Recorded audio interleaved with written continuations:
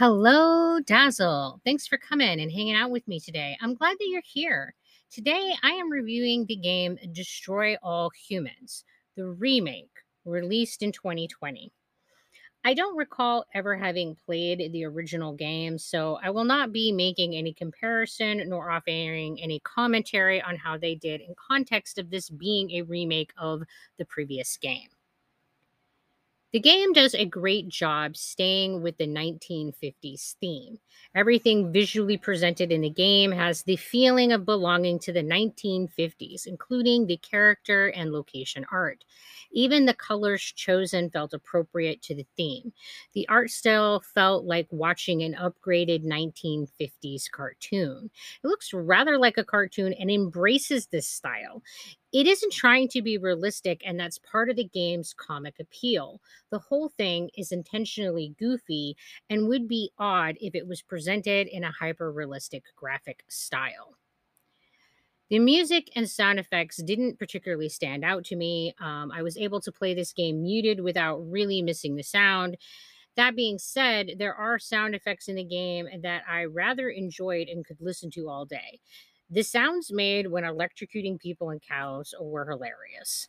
The dialogue in this game was pure gold. There were numerous lines of thought that were wonderfully voice acted in a B rated movie fashion that added a wonderful layer of humor to the game.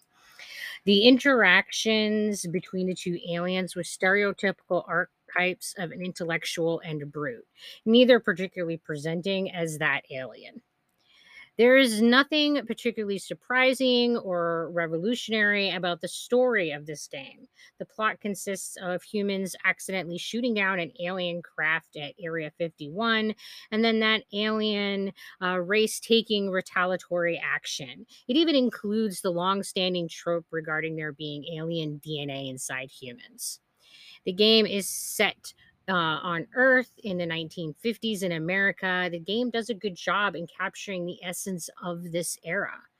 So you play through the game as Crypto 137, who is a clone of the alien who was shot down. He is a stereotypical brute that is always ready to blow things up and smash things down. Orthopox is the intellectual who is presented as being his superior. He's the stereotypical leader who thinks he knows more than he actually does. And they serve as interesting commentary on human interactions. Neither are particularly unique, nor are they intended to be. This game is hard.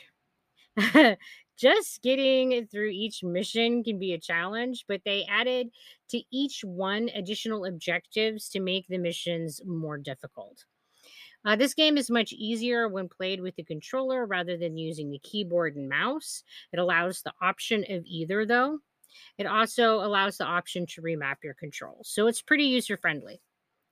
This game offers nothing more than the option to rampage through the world as a destructive, angry alien. There is something rather satisfying about playing a game that centers itself on blowing things up. What makes it stand out as a murder spree is the manner in which it completely embraces the dark and goofy humor of that rampaging alien. So don't expect this game to offer you anything particularly emotionally moving. However, it is great for a good laugh if you need something to lift up your spirits. There is a ton of replay value in this game. Every mission has optional objectives to complete. There are robots to hunt down and to collect. There are 4 challenges in each mission to achieve 3 stars in. There is the unending pleasure of just blowing things up. This is a great game if you are looking for something that is fun and fast paced with a high level of challenge to it. Plenty of explosions, B rated acting, and goofy humor. It is a strange mixture of things that comes together well to create a delightful romp. Well, that's about it for my rambling today. Thanks for coming and spending some time with me. If you like what you have been listening to, click on that like button. It really does help. And until we talk again, you guys be sure to take care of yourselves.